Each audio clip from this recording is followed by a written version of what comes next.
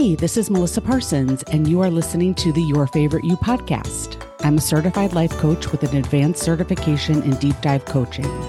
The purpose of this podcast is to help brilliant women like you with beautiful brains create the life you've been dreaming of with intention. My goal is to help you find your favorite version of you by teaching you how to treat yourself as your own best friend. If this sounds incredible to you and you want practical tips on changing up how you treat yourself, then you're in the right place. Just so you know, I'm a huge fan of using all of the words available to me in the English language, so please proceed with caution if young ears are around. Well, hi there. Welcome back to Your Favorite You. We just arrived home from a 5-day trip to Hocking Hills, which is an area of Southeast Ohio that is relatively remote. So many things struck me when we were there. I kept, likely annoyingly, saying to my family, this is a podcast episode. So here we are. The first thing that struck me when we were there was how reliant I have become, and probably likely you all have become, on Waze or some other app to tell me where to go when I'm trying to get somewhere new in my vehicle. So John, Owen, and I were trying to navigate from a beautiful hike to Ash Cave to the not-so-local Kroger. We were not in a zone where any of us had service on our phones, so it was a dead zone, and our only option if we were lost was to hit the SOS button on our phones. I like to think I have a pretty good sense of direction. Plus, I have spent some long weekends in a similar area with my girlfriends in the past. Shout out to the CBBs. You know who you are. So I had a tiny bit of knowledge of where we were, but man, that uncertainty when the map is not picking up where you are is real. So I just had John keep driving on good faith that we would eventually land where we were going. But I was certainly unsure, way more than I was sure during this trip. There are several lessons here that I think can be applied to life and, of course, to coaching. The first is you don't have to know exactly where you're going. You just have to have a general direction. As long as you keep going, you will eventually get where you're going. You might take a few wrong turns. You might have to turn around every once in a while. You might take the long way around. But if you spend time appreciating the beauty of where you are in the moment instead of worrying about reaching the exact final destination, the trip is just so much more enjoyable.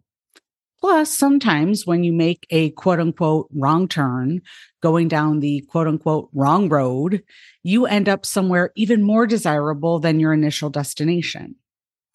Finally, if you feel like you're well and truly lost, you can always stop off and ask another human for help. Most people are more than willing to help you and provide you with directions. The other thing that was so interesting is that there were so many ways to get to where we were going. Unsurprisingly, if you know my hubby John at all, we had to make a daily Kroger run in order for John to be able to cook all of the fabulous meals that he prepared daily for our party of 12. This is not a problem at our house in Westerville, where there are literally 10 grocery stores within a 10-minute drive. But this trip, we were out in the boonies, so it took about 30 minutes to get to the grocery store and 30 minutes to get back, so about an hour round trip. It seemed that each time we went back and forth, we took a different route. Each time, my brain was like, this is new. Are we sure we're going in the right direction? But each time we ended up back at the house or at the exact same Kroger. It was really wild. The point here is that there are so many different routes that will get you to where you want to go in life. You don't have to take the shortest route. You don't have to take the most well-traveled route. You get to choose. You get to change it up. You get to course correct. You can even decide you don't want to go. You can take a rest. You get the idea. The other thing that really struck me on this trip was all of the different types of roads we traveled on. Of course, we took the interstate to travel south from Columbus. Here on the interstate, there are multiple lanes. It's very easy to see where you're headed most of the time. Traffic is moving very fast. And for the most part, the ride is smooth. The interstate also is lighted up at nighttime. It has tons of overhead lights and lots of overhead signs telling you where you should be, which lane, where to get off, all that kind of good stuff. After we got off the interstate, we were on a state route. Here, of course, fewer lanes, traffic's still pretty fast, still pretty smooth. The state routes are more occasionally lit up at night, and there are certainly fewer signs to point you in the right direction. Next came the county routes, usually 2 lanes, still pretty well paved, not much of a berm to pull over onto. The roads were windy, there were lots of curves. We were often not able to see exactly where we were headed. It was a little bumpy along the shoulder for sure, and no light at night, so scary. Then, of course, we hit the back roads. 2 lanes maybe, with traffic still headed in both directions. 0 shoulder, often unsure where the road is headed. Very frightening in the daylight. So I don't really want to drive on these roads at night because they're treacherous with the light and without the light. And then finally, there were a couple of miles of single lane gravel into the property itself. So barely enough room for 1 car, let alone 2 side by side. Very bumpy and windy, less scary at night because you have to drive so slowly that it's not really an issue. Right now, I have a client in our inaugural group of Your Favorite You who recently asked me how to grow a new belief, which is in opposition to what she thinks and believes now. Remember that beliefs are just thoughts that we think over and over.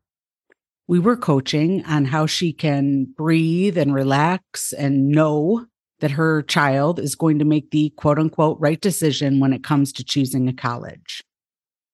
She, like all of us, this mom, has been socialized to think that it is her job to make sure that her daughter doesn't make the wrong decision in this case, or in any case, really.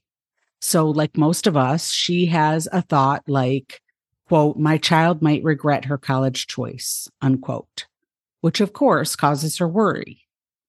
In fact, I would go so far as to say that most uncoached mom brains, and even some pretty well-coached ones, ask me how I know, have a superhighway thought about their kids that causes worry on some level.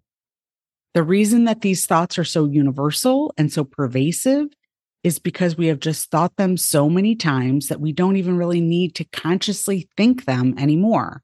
They're just running in the background of our brains like a superhighway. Conversely, the thought that she wants to think instead is something like, quote, my child knows best for themselves. There is no wrong choice, unquote. This thought, the new thought, is like that ruddy, windy, 1-lane road with no shoulder, no lighting, twists and turns, and plenty of blind spots. The first time you think it, you might only be able to grasp it for a moment before your brain suggests another more familiar thought that leads to fear. The more we practice thoughts we want to think on purpose, the more the road for that thought smooths. The straighter it becomes, the more lanes are added, and eventually it is fully lit with signage to tell us which lane to stay in. So interesting because we used to think that our brains were unchangeable, but now we know that there is something called neuroplasticity and our brains are really changeable if we want to change them. So nothing has gone wrong when you are trying a new thought and it feels wonky at first. It's supposed to. The superhighway thought is supposed to keep coming back, to keep you on track, to building the new neural connections in your brain, to help you think this new thought on purpose without much effort at all. When you notice the old thought that you were trying to change come back, the way to grow the new thought is just to keep bringing yourself gently back to the new thought every time your brain, your primitive brain, that part of our brain that is primal and we don't want to get rid of, but it suggests fear is the solution pretty much always, especially when we're worried about something.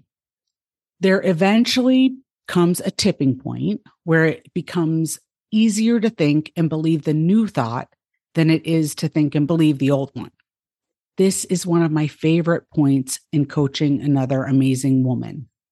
when she really and truly starts to have new thoughts about herself, about her favorite version of herself. And those begin to feel easier to see, to think, to believe than the old, mostly negative and fear-based thoughts that she used to have that she's trying to change.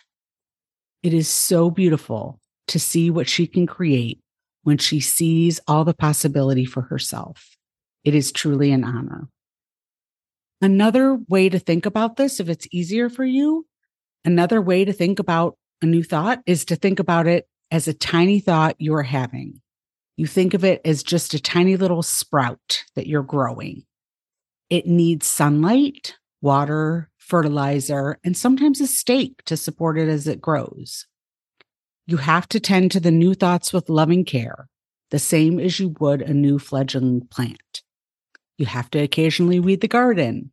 The old thoughts may sprout up as weeds and want to choke out the new thought, but you can just notice the weed when it's there, gently pull it out at the root over and over and over again until the new thought starts producing fruit. I hope you get the idea. I hope that this podcast helps you. If you have any questions about any of this, please don't hesitate to reach out to me. You can always email me at melissa@melissaparsonscoaching.com, or you can slide into my DMs on Instagram or Facebook. Be happy to answer any questions. And I'll see y'all next week.